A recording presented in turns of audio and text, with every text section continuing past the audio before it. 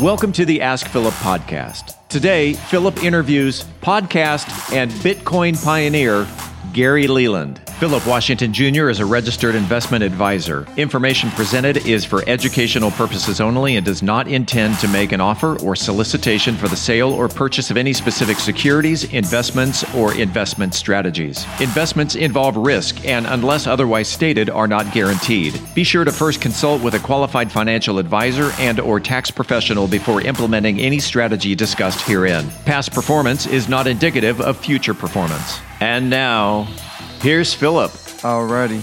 I am back with another episode of the Ask Philip podcast. And hey, y'all, this is actually like one of my most exciting episodes of the year because I've been looking to find a Bitcoin nerd as I've gone down my journey. And I ended up stumbling into a podcast Hall of Famer, one of the top first 50 podcasters, Gary Leland. He is also the organizer and founder of the Bitcoin Block Boom, which is like one of the biggest Bitcoin gatherings. Happens in August. We'll talk about that too. But thanks for joining me today, Gary. Oh, always happy to talk Bitcoin. It's one of my favorite subjects. So always happy to. But I don't know that I ever turned down an invite to talk about anything. So. Well, I first want to go briefly into podcasting, right? Because to be one of the first top 50 podcasters, that's I wouldn't say first top 50, just first 50. First 50. I've never been to top 1,000 for all I know. Well, which is even crazier, right? Because you were super early. What made you decide to say, this? Because probably to be a top 50. Or not top 50, but to be one of the first 50 podcasters, that was before it was even like there's any Podbeans or Libsyns, right? You had to kind of... Well, that was before even Apple didn't have podcasts when I started podcasting. How'd you get into it? What made you think to do that? Well, I received... back then I received a lot of email newsletters, marketing newsletters, because I owned a sporting good company. And I saw on one of the newsletters, it had one sentence in there. It said, there's a new thing coming out called podcasting. It could be something someday. I think that would be like something pretty close to that was the extent of it. And I had 4 or 5 tech guys that worked for me designing my websites. I had a lot of website and we did a lot of stuff. So I said to one of them, figure out what this podcasting is. We need to figure this out. And it was Christmas holidays. I guess it was about this time of year. And so... within a week, we were doing a podcast, and within a month, we had one of the top podcasts, one of the first podcast directories on the internet. In 2006, I think Time Magazine had it listed as one of their 50 coolest websites in the world. Wow. But then Apple came out and it was way better than our website. Yeah. And speaking of Apple, I don't know. I don't want to say they dropped the ball on podcasting, but they sure did let Spotify take a big chunk of their market share because they were super early and just kind of... Yeah, they do treat it like a stepchild. That's for sure. They aren't very... I'm surprised. I've always been surprised that they allow you to sell like audio books and music, but they don't allow people to sell subscriptions to podcasts. Yeah. And since they make 30% of everything they do on there... I mean, that would have been a hefty amount of money. I've always been confused on that. Yeah. Because all they had to do was offer that button. Is this a subscription model? How much per episode? Yeah. Well, let's see what they do. They're about to get into cars, so maybe they're going to add that to the product mix. Who knows? But yeah, Spotify has eaten their lunch on it for sure. Absolutely. So let's get into Bitcoin. So when did you get into Bitcoin? And for those, And we'll cover the background for those who don't know what it is. Actually, I've covered a little bit of it, but I want to know when you got into Bitcoin. Well, actually, I first heard about Bitcoin. It was $100, but the person who told me about it explained it to me as an online stock, and that didn't really interest me that much.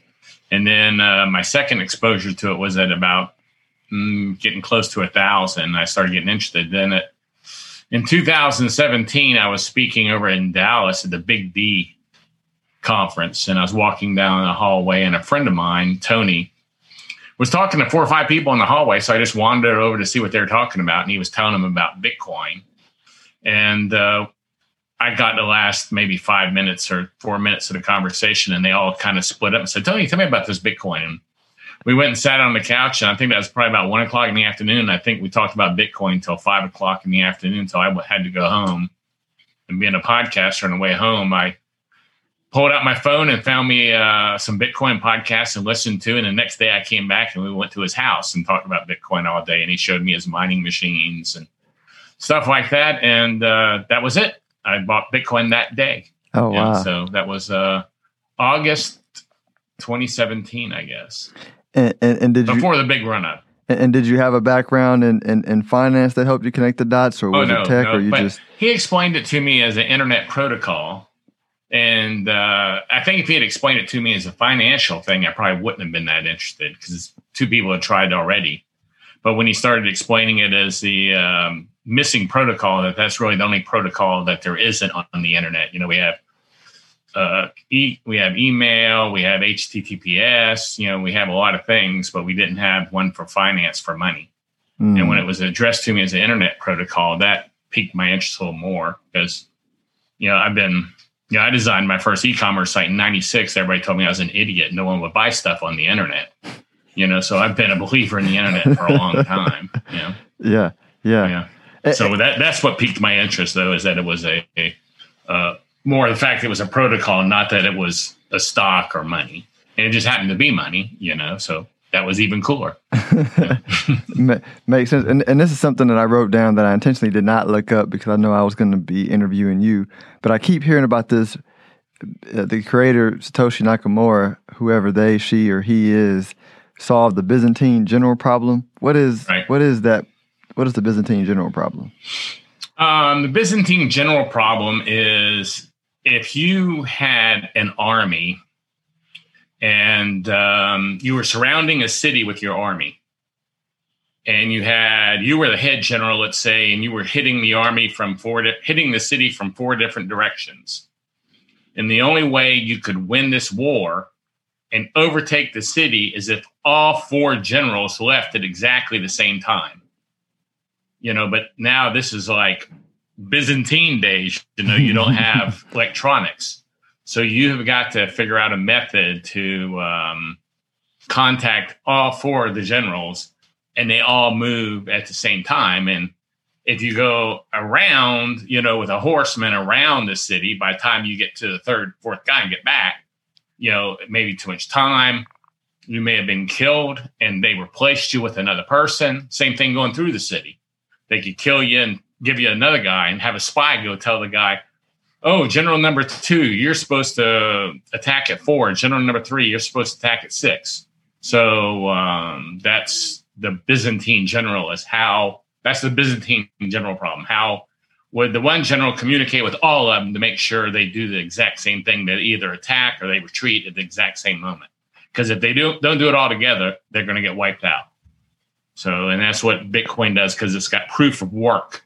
And it takes a while and it's expensive to have proof of work. So with proof of work, they would be able to prove it. I'm not an expert on the Byzantine general problem. I just know what it is and that it's proof of work. Which is what mining is in Bitcoin. It's proof of work. Okay. No, so that connected the dots for me. So it's the whole mining process that that solves it, which really is, as I understand it, the behavior incentive thing in place that makes Bitcoin work and that makes it secure.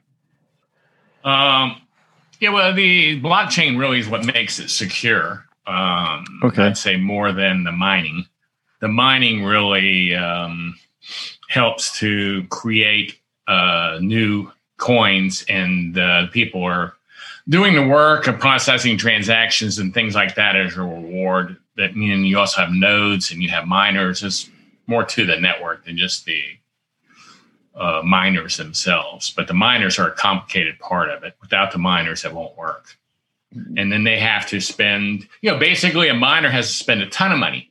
They got to buy computers. They got to use up massive amounts of electricity to mine this Bitcoin. So that proof of work is what gives Bitcoin value. If you didn't have to work your butt off and spend a lot of money to get to Bitcoin, it wouldn't have any value. Mm-hmm. But because you do have to work and spend the money, they're not going to, if it costs them right now, let's say it costs them, I don't know what it costs right now to mine a Bitcoin, but Bitcoin's almost 24,000. as we speak right now, what is it, $23,573. So let's say it costs him $20,000 to mine a Bitcoin. Well, they aren't going to sell it for $10,000, so they'd quit mining.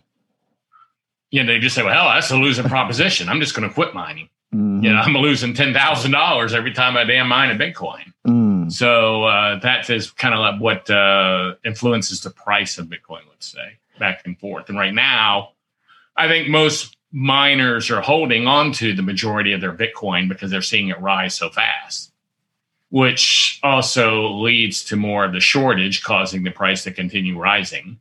But when it's dropping, then they're selling it, as fast as they mine it, because they got to pay electric bills, employees for computers, rent on land.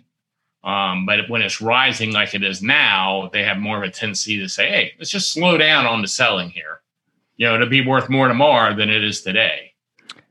Got it. No, makes sense. So this actually falls right into my next question. So, and it's something I don't really understand. So I keep hearing about, some of the challenges of Bitcoin is there's a big concentration of miners in China because they have low energy costs and all these reasons. But do you see that as an issue? No, I don't. Okay. I don't see it as an issue at all. And matter of fact, the U.S. Bitcoin miners are growing at a fast rate, especially in Texas. Texas are growing at a pretty fast rate too. And then you have like Riot Blockchain. Yesterday just signed a contract for 15,000 more Bitcoin. They're listed on the NASDAQ, I believe. So Bitcoin is growing in the U.S. just as well.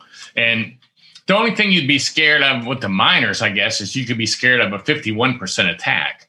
And that's where, let's say China, what your question is if China had 51% of the mining, they could divert the blockchain and add a different blockchain. But the other computers have got to accept the fake blockchain. They've got to accept it. They don't have to accept it. If they don't accept it, it doesn't matter. So in theory, if that were to happen, they did a 51% attack, the non-China nodes can just say, fine, we'll just fork, and then you'll have like just fork. They just don't have to even accept it. They just can continue on and give someone else the rewards for the most part. And as I'm not a super expert on mining either, I just know enough to be dangerous about it. Okay. And most people I talk to who know a lot about it aren't very worried about it at all because that doesn't have to be accepted. Okay. And really think about it. If you were wanting to attack Bitcoin, okay, and you really wanted to attack Bitcoin, you would have to start mining Bitcoin. If the 51% attack was going to be your method of attack, which is the only method you probably could do. Mm-hmm. By the time you controlled 51% of the hash power, you'd have billions of dollars. Right. And so then you're going to destroy it and make your billions of dollars worth nothing. So all of a sudden you're going to go, fine, we now have it. We can destroy Bitcoin. But sir, we have $4 billion worth of Bitcoin. Oh, hell, we got to think about this now. Right.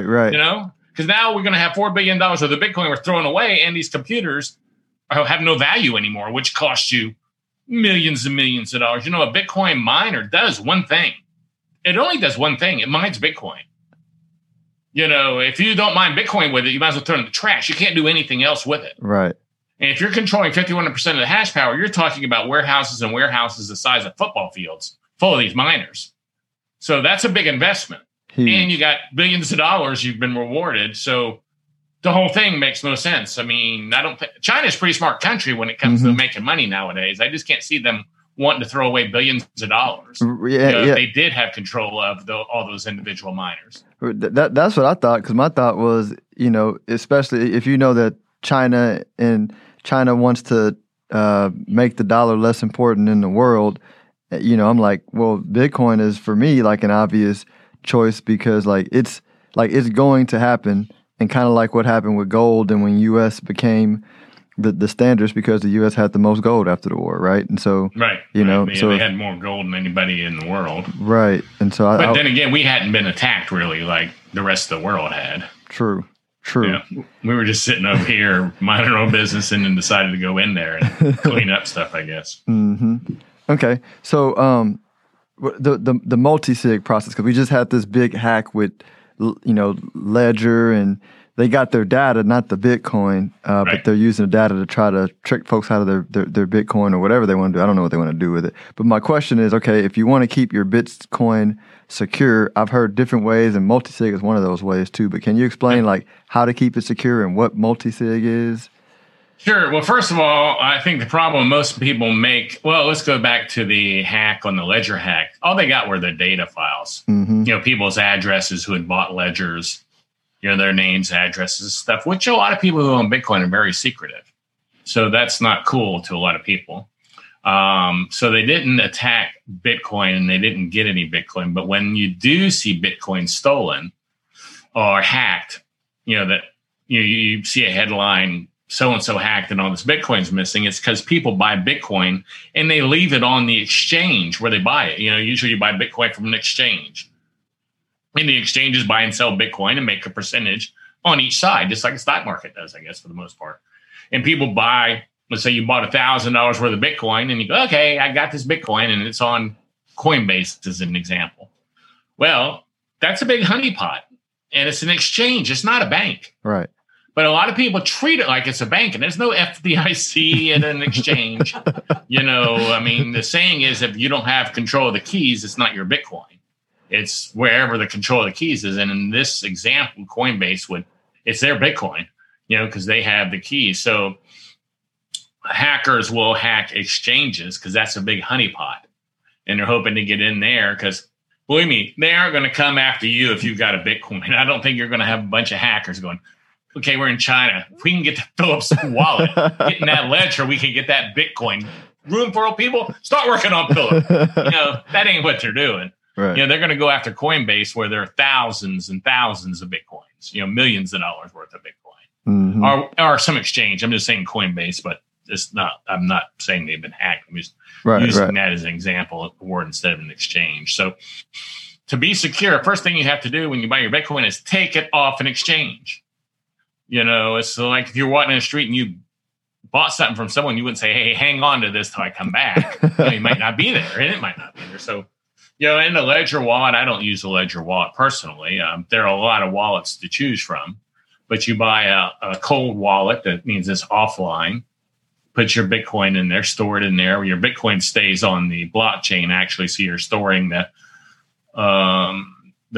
keys, to your Bitcoin on the wallet there, and then put that somewhere safe. But there are a lot of, and also, you never buy a storage device for your Bitcoin from Amazon or somewhere like that. You only buy it from the manufacturer. Okay. Buy it on Amazon from some dealer. You don't know that he's opened it up, got the password for it and repackaged it. So you only want to buy, you go, it's 20% cheaper here from Joe on Amazon. Well, it's like Voltaire said, you are in control of your own money.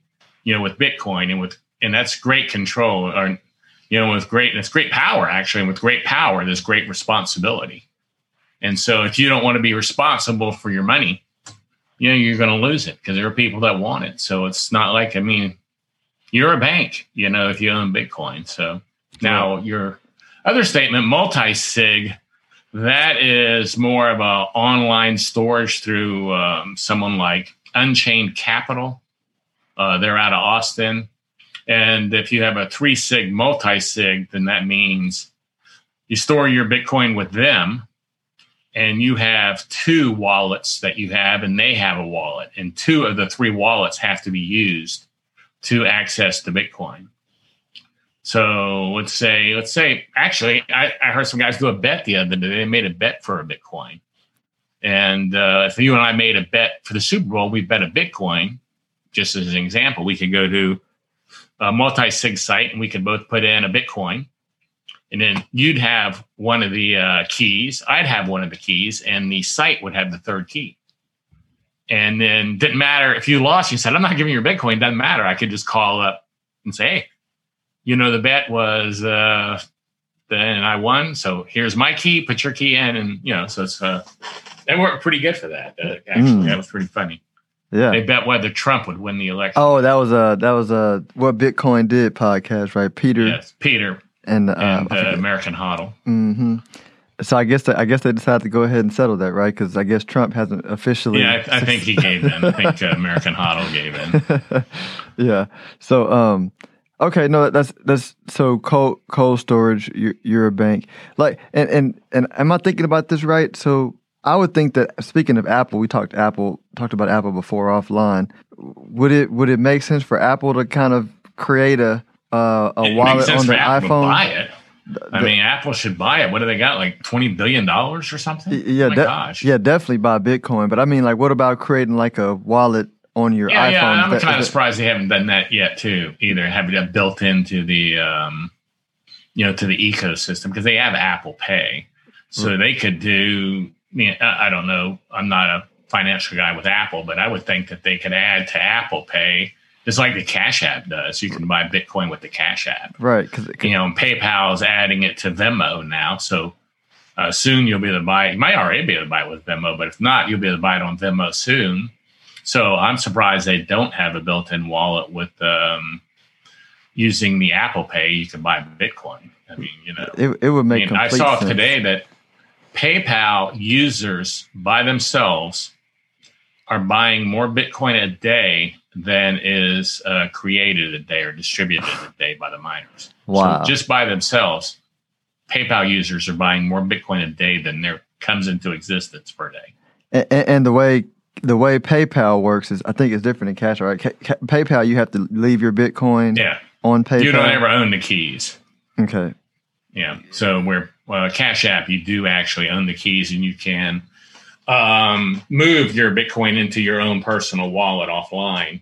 With PayPal, I think they did that for a legal reason.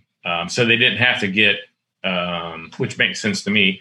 By doing that, maybe they don't have to get all the know your customer information, because the customers are never taking the Bitcoin offline. Mm-hmm. Because if you bought Bitcoin from Cash App or anywhere and you're taking it offline, you know what you got to do, driver's license and all this hoopla you got to go to, where I don't think you have to go through all that with PayPal, because you never take the Bitcoin off there. But if you bought a Bitcoin and it went up to $30,000 tomorrow, you say, man, I made $6,000. I want to sell this or take it off of here or whatever. Not even so, you just want to take it off there. You can't take it off there. You have to sell it and get your cash back, and then you pull your cash off and go, I guess, buy some more Bitcoin with your wallet. So but you can't take the Bitcoin off of PayPal. You're correct. I remember I bought my first Bitcoin on Cash App or Satoshi, because it wasn't a full Bitcoin, but I bought it on Cash App, and it was like on a Saturday, and then I transferred it to a wallet I have, which I'll ask you about, because I'm still looking. I actually was on Amazon looking at cold storage wallet, so I'm gonna take that off my wish list and go directly to the site. So thanks for that information. But for now, I have like a software wallet that I transferred it to, and I don't know. That's probably not super secure, so I'll ask you about that. But I did it on a Saturday, and I was like, well, wait a minute. Cash App for cash takes me 1 to 3 days to get it to my bank account, and it transferred my Bitcoin to my wallet in like 10 minutes. I was like, this is crazy. Yeah, it's fast. It's fast and seamless. Yeah. That was it is fast and seamless. That's for damn sure. So I'm assuming those software wallets are more secure than maybe the exchange, but less secure than the cold storage. Right. Anything that's on the internet all the time is going to be hooked up to the internet all the time is going to be less secure. The further away it is from being on the internet, and if it's in cold storage like a Trezor or a Cold Card or a Ledger, but it's not hooked up to the internet all the time. Only when you plug it in. So that's going to be, cold storage like that's going to be the best. Awesome. Okay. No, thanks. And so what about this is one thing I was thinking about, because I was reviewing our financial plan with my wife. From an estate planning standpoint, how do you make sure that the asset will transfer properly? Because you have all these, basically you got your keys that you write down. I'm assuming maybe you share that, but with your spouse. But is it as simple as that? Like, so if you tell them where everything is, they know where the keys are, and if anything happens, they can get it, and then they own it, and it kind of makes it seamless.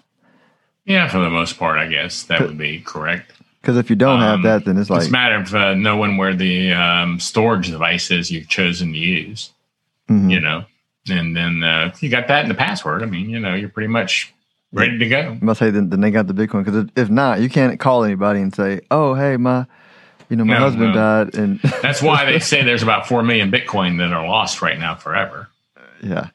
So I mean, there's been 18 million Bitcoin created in the last 12 years.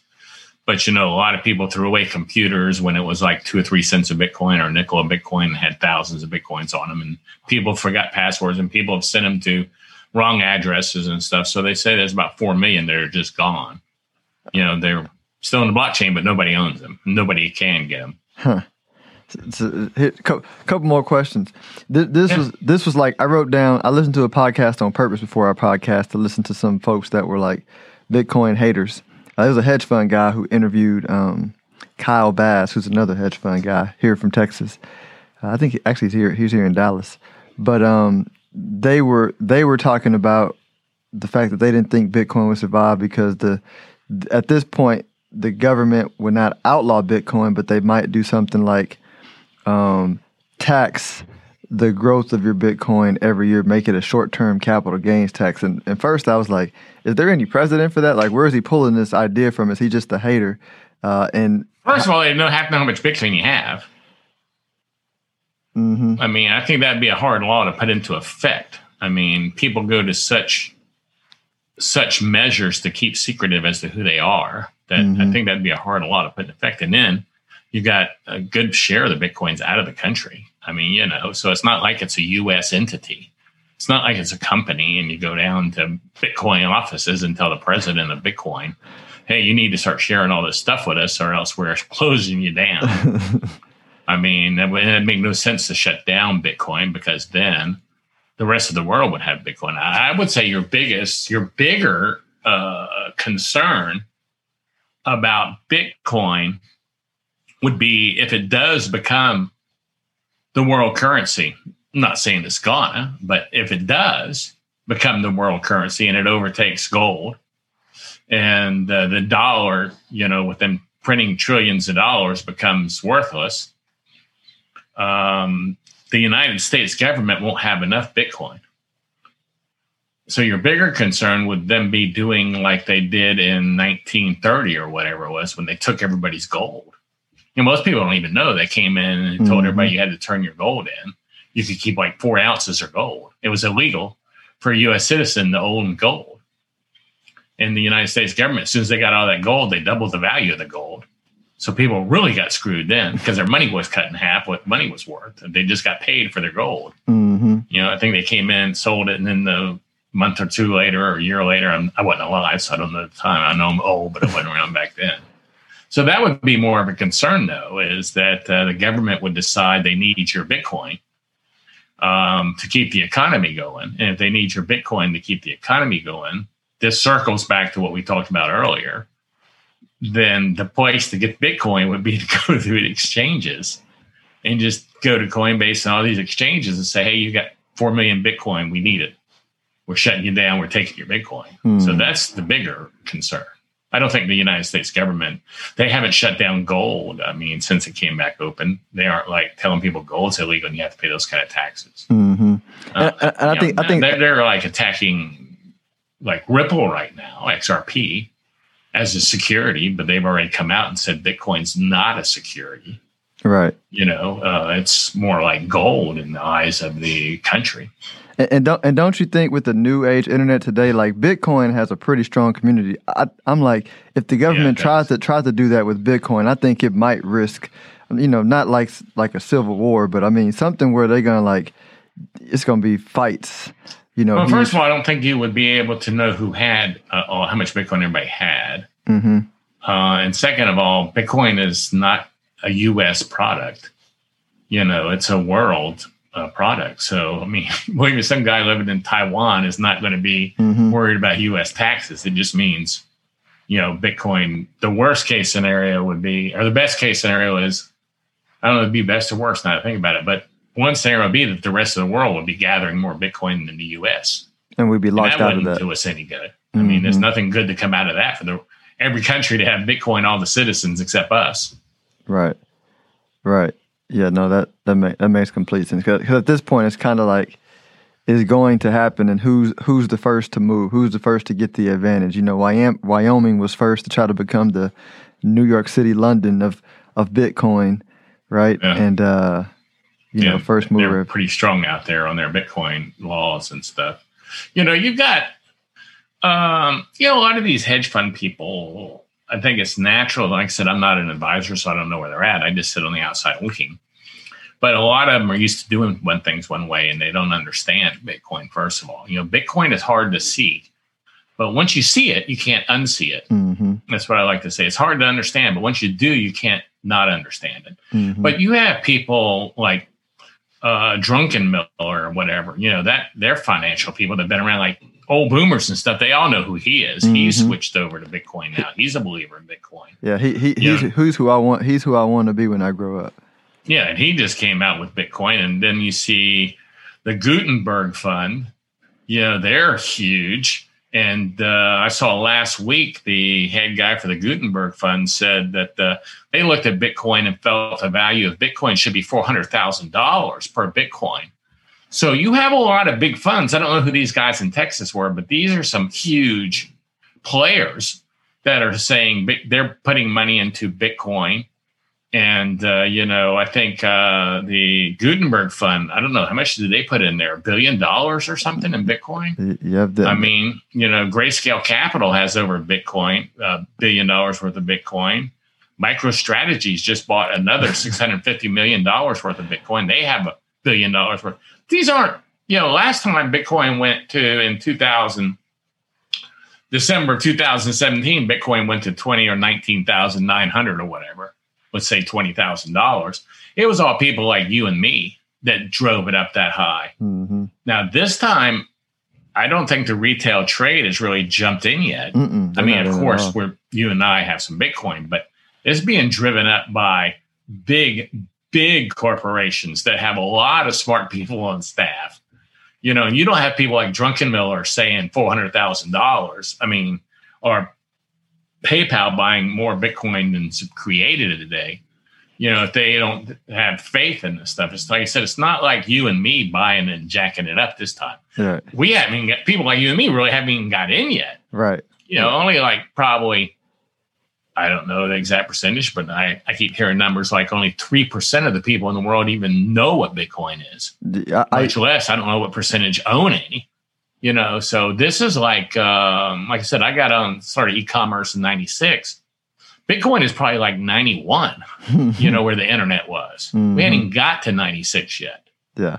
Yeah. No, that's exciting because, I own a wealth management company. And in 2017, all of my clients were asking about Bitcoin. And now, I bought some earlier this year and I've been just filling people out about it, talking to them about it, and nobody's like super interested. I'm like, man, y'all were interested like at 18,000, they definitely weren't interested when it dropped to 3 and they could have got a good deal. Right. But y'all are showing no interest now. It's like that is super interesting when all of I know buddies who run hedge funds, other money managers, and Fidelity, and even an insurance company, Mass Mutual, bought $100 million.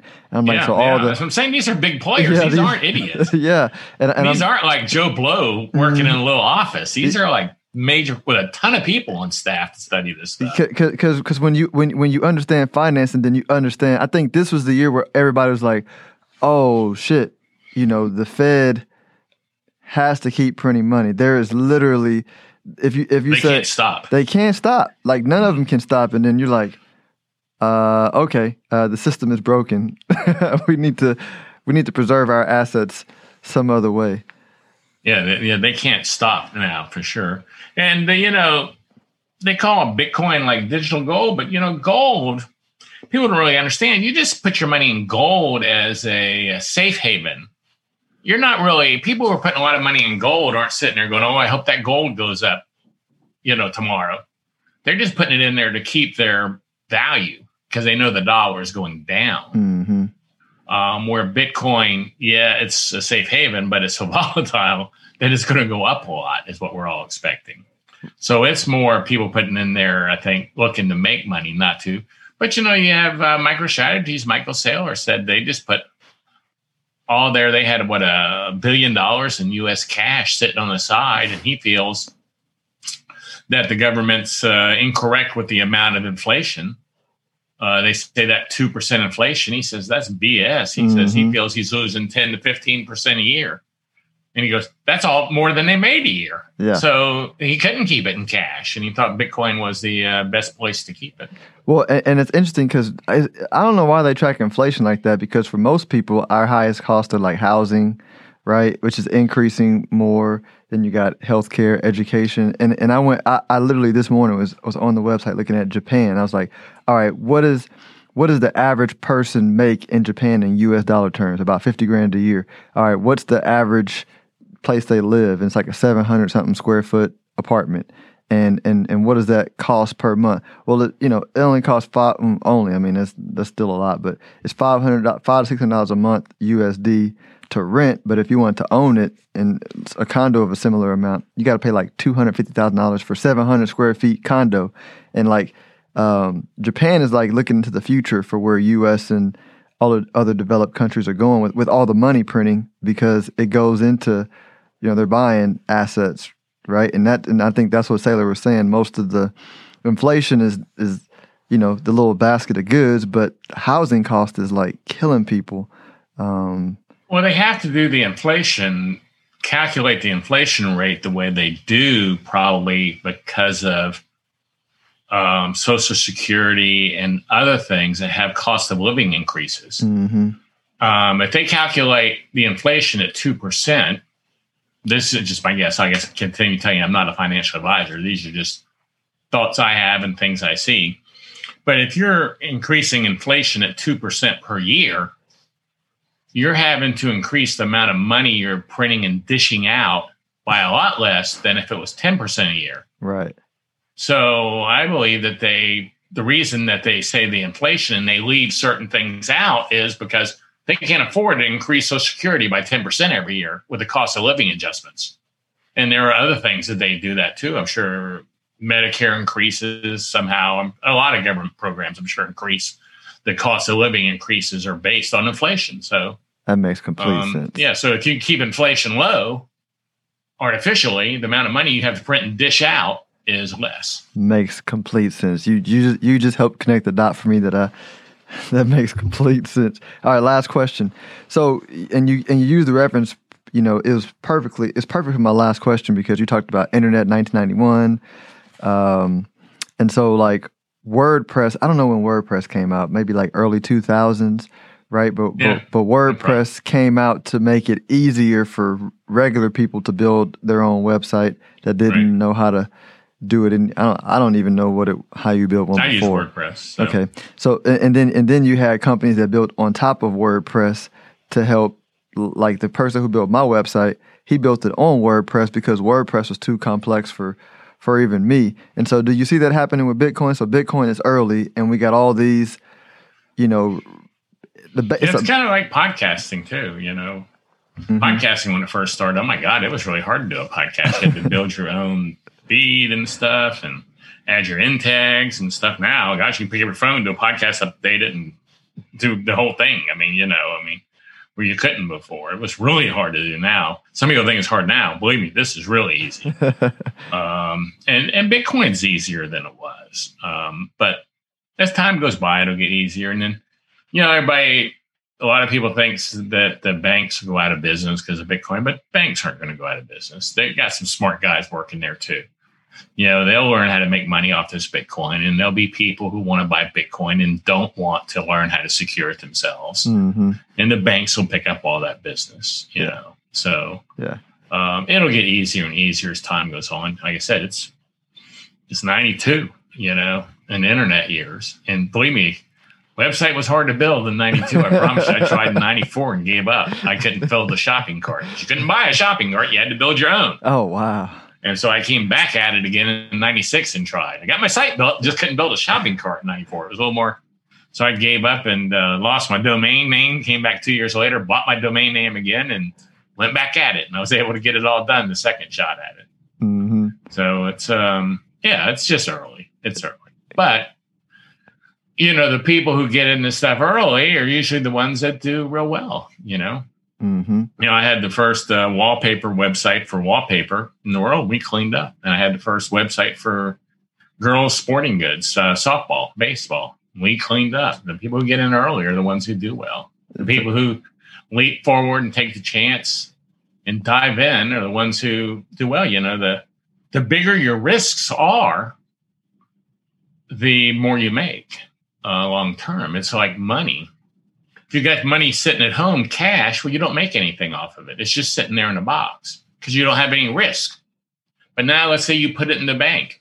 Well, you're going to make a little off of it. Not a lot, because it's not a lot of risk in the bank, but there is a risk that the bank could go out of business or something. So you get a little bit. And then if you invest in the company, you got a bigger risk. So you make more. So the more risk you take, the more you make. And it doesn't matter what it is. Money is a perfect example. In a box, you make nothing off of it. The different ways you invest it, the more risk there is, the more return there is. But you're taking a risk, you may get nothing. Right. But there's some things, to me, I think Bitcoin's a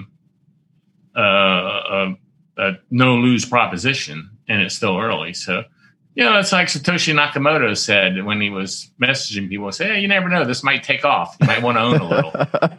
The people who said, okay, I'll throw 1,000 in it back then.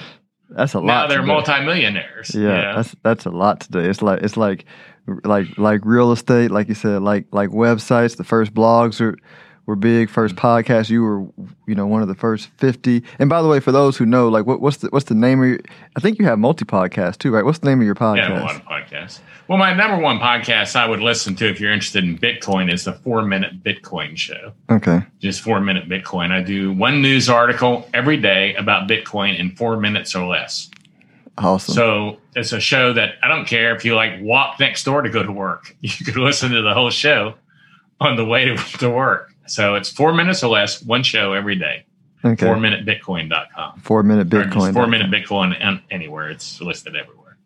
But that's the show most people seem to enjoy because they learn one little fact every day. Yeah. Because I'm just a Bitcoin guy. I don't believe in all the other stuff. I'm just a Bitcoin guy. So we talked about that before. That's all I own right now.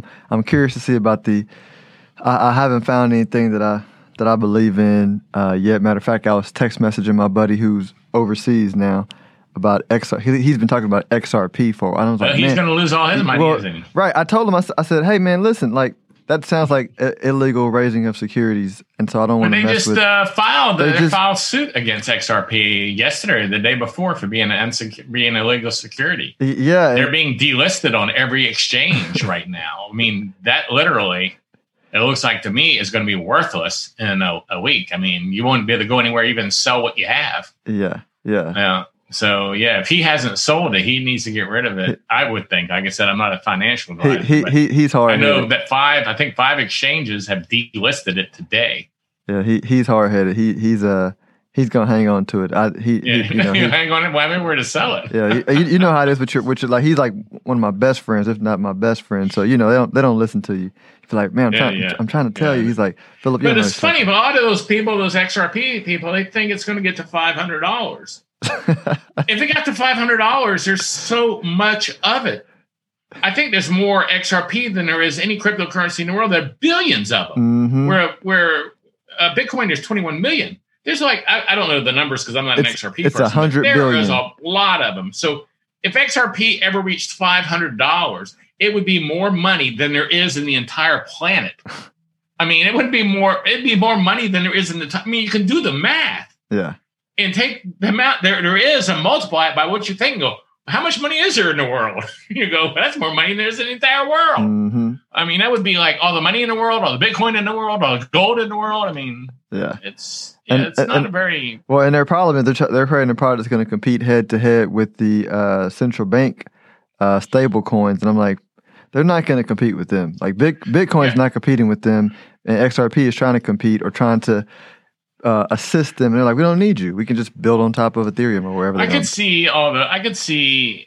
down the road all stable coins being illegal because banks will want to control those. Mm-hmm. Banks, they own the Fed. I mean, they have a lot of weight. Right. So I can see the banks wanting to own the stable coins. So I'm not saying stable coins are going to disappear. I'm just saying I could see a world where there is no Tether or, stable coins like that. There's no Gemini coin. It's all coins owned by the, federal government or by the Fed or by the banking system. I think a lot of people's problems is they don't understand what the Fed is. They just have no idea what's going on with the Fed. They think the Fed is a government institution there to help you, as an American citizen. They would read like The Creature from Jekyll Island, for instance. Have you read that book? I have not. It's on my wish list, but I've read like History of Wall Street, like just about almost every financial book out there that includes the Fed. That keeps pulling up on my recommendation because I've read all the books around it right away. And then if you want to read one book about Bitcoin, I would start with The Bitcoin Standard by Saifedean Ammous. Mm-hmm. That is probably the most comprehensive. That is like the textbook right now for Bitcoin. Yep. Is the Bitcoin Standard. He goes from the beginning of money, from like shells, and arrowheads and pretty rocks to today, and then to Bitcoin.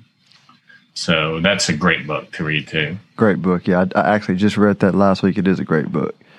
Yeah, it's very great. But he has been at my conference every year, but this year he didn't come because he was having a baby the same week our conference was going on. So and he's a good guy. And the conference, for those who don't know, is Bit Black Boom. It's every August. So it's August 21. Do you have a date for August 22? So last weekend in August. Okay.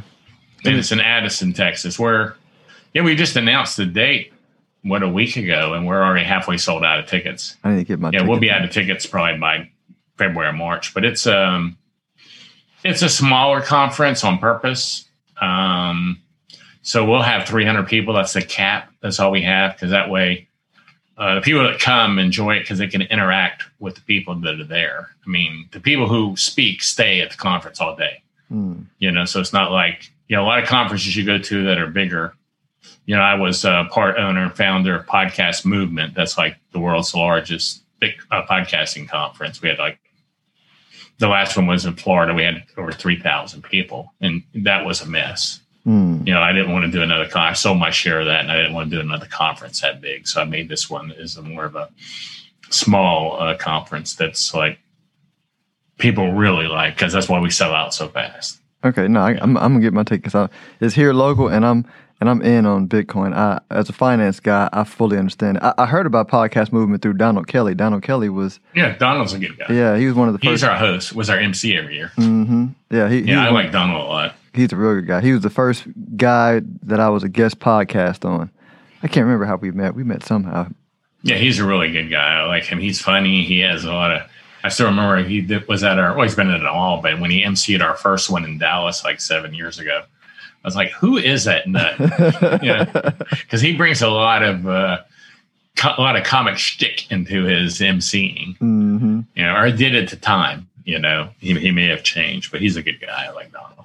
Well, I definitely appreciate you coming on the show, Gary, taking out of your busy time to talk about Bitcoin. This is helpful, and I'm sure my audience will love it because I'm like I said, I'm sold out on a mission. I want everybody to be a part of the movement because it is a movement, and I do think that the people that need to participate the most are not understanding. The people who have money, like they're rolling in.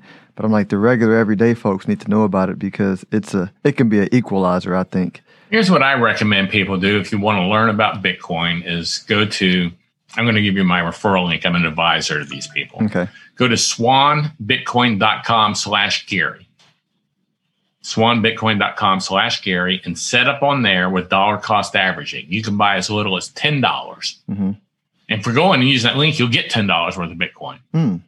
But you can use that site and you start getting $10 worth of Bitcoin a week or a month or every other week, whatever you want to do, as little as. But it seems to me that everybody I direct there, I direct a lot of boomers there. They'll go in and they'll do $10 a week or $50 a week or something. And then I ask them about it a month later and they're going, well, I've upped it. I'm now doing $200 a week or $500 a week because it's an educational site. And they send you every week a great article or a blog about Bitcoin to educate you. But the thing is, once you own a little, doesn't matter if it's $10 a week you're buying. Once you own a little and you have a little bit of skin in the game, you start like really starting to want to know more about it. And then all of a sudden, next thing you know, you have some and you're starting to understand it. And you go, man, I need more of this because you understand it. So getting some skin in the game, even if it's $10 a month or $10 a week, whatever, it really, really helps you understand Bitcoin a lot quicker than just going, I've been hearing about that for 10 years now. I should have done that. That's another day. My sister, I got her in now. I think she's $50 a month. She's 70. And I had dinner with some old high school friends of mine. And Linda said that she wanted to buy Bitcoin 10 years ago. I said, well, she should have. She wouldn't be there with you at lunch probably right now. She'd probably be on vacation somewhere. Right. So you got to get some skin in the game and you'll start. And like I said, that doesn't have to be a lot. I think a lot of people also understand that you can buy $10 worth. Mm-hmm. They see that Bitcoin's $24,000 and they go, oh my gosh, I can't afford that. Yep. But they don't understand it divides up to 1 million places, Yeah, no. 100 million places. Isn't that why Litecoin's whole businesses, it's the same as Bitcoin. I don't understand Litecoin. Yeah, what the hell is the deal with that? Bitcoin already is divisible. I mean, right. What, $1 is like 1,400 sats or something. Yeah. I mean, how much smaller do you want it to get? There's 1,400 of them in $1 of Bitcoin pieces. I don't understand the whole Litecoin thing. I don't. It makes no sense. Yeah. I mean, how much smaller do you want it to break up? Do you want 2,400 pieces? No, that's 4 times the amount. So that's like for Litecoin, they would be 8,000 smallest pieces in $1. I don't understand. Yeah, it doesn't make any sense to me. The whole concept makes no sense. Mm-hmm. If it wasn't divisible, if Bitcoin wasn't divisible, it would. But it's way too. And the thing is with Bitcoin, they can add more decimal places. They can't add more Bitcoin, but they could say, you know what, let's say Bitcoin got so expensive that the smallest piece of a Bitcoin you could have was $5. They could say, well, we want this to be divisible instead of by 100 million, we want it divisible by 1 billion. And just have more spaces. It wouldn't be more Bitcoin, just more divisibility. Yeah, that makes sense. That would make sense. Yeah. They just have to change the code. Bitcoin Core would just change the code, and I'm sure that would be adopted by all the miners because it's not increasing the amount of Bitcoin. And at that point, they go, yeah, we need this to be more divisible. People can't spend their Bitcoin because the smallest unit's $5. Yeah. Yeah. Yeah. No, that makes sense. I think we got a long time before we need that. But yeah. If it gets to the point that the smallest unit's $5, yep. Everybody who even has 0.01 Bitcoin or maybe 0.001 Bitcoin is going to be just vacationing 365 days of the year. Absolutely. Yeah. I know I will. I will be podcasting on a beach right now. Yeah. Well, that's why I say people might want to get some. You never can tell. It might take off. Just never put in more than you can afford to lose. Mm-hmm. Good words. Good words. Well, thank you. I appreciate you. And this will be a lot of questions I've never been asked before. Oh, I'm glad. No one's ever asked me about the Byzantine general problem. Thanks. I appreciate that. That was my goal. I didn't want to ask the same questions that everybody always asks, so I really kind of prepared for this. Luckily, I knew a little bit about it. I've never been asked that before. That was kind of caught me off guard. No, it's cool. You did a good answer. Connected dots for me. So thanks again. And this will be out later today. I'll send you the link and and I'll post it up for you. I'll share it to my group. Appreciate that. Well, enjoy your holidays. You do the same, and a Merry Christmas to all your listeners. Merry Christmas to you too. Those of you who haven't been at my website, go to stonehillwealthmanagement.com. Click on the 401k tab. We got a Stonehill 401k service that you've probably heard about. It's great for businesses that are small businesses between 0 and maybe 150 employees. We provide love and service to the employees about how to plan and invest for retirement and a whole host of other benefits that we give. It's all on the site. Check it out, stonehill401k.com. We create startup plans and help with selecting the investments and educating and advising our clients on how to invest and how to best reach their retirement goals. If you are interested in having a review of your portfolio or to see how far on track you are with your retirement goals, Philip offers complimentary consults through his company, Stonehill Wealth Management. For more information, log on to stonehillwealthmanagement.com/talk. That's stonehillwealthmanagement.com/talk.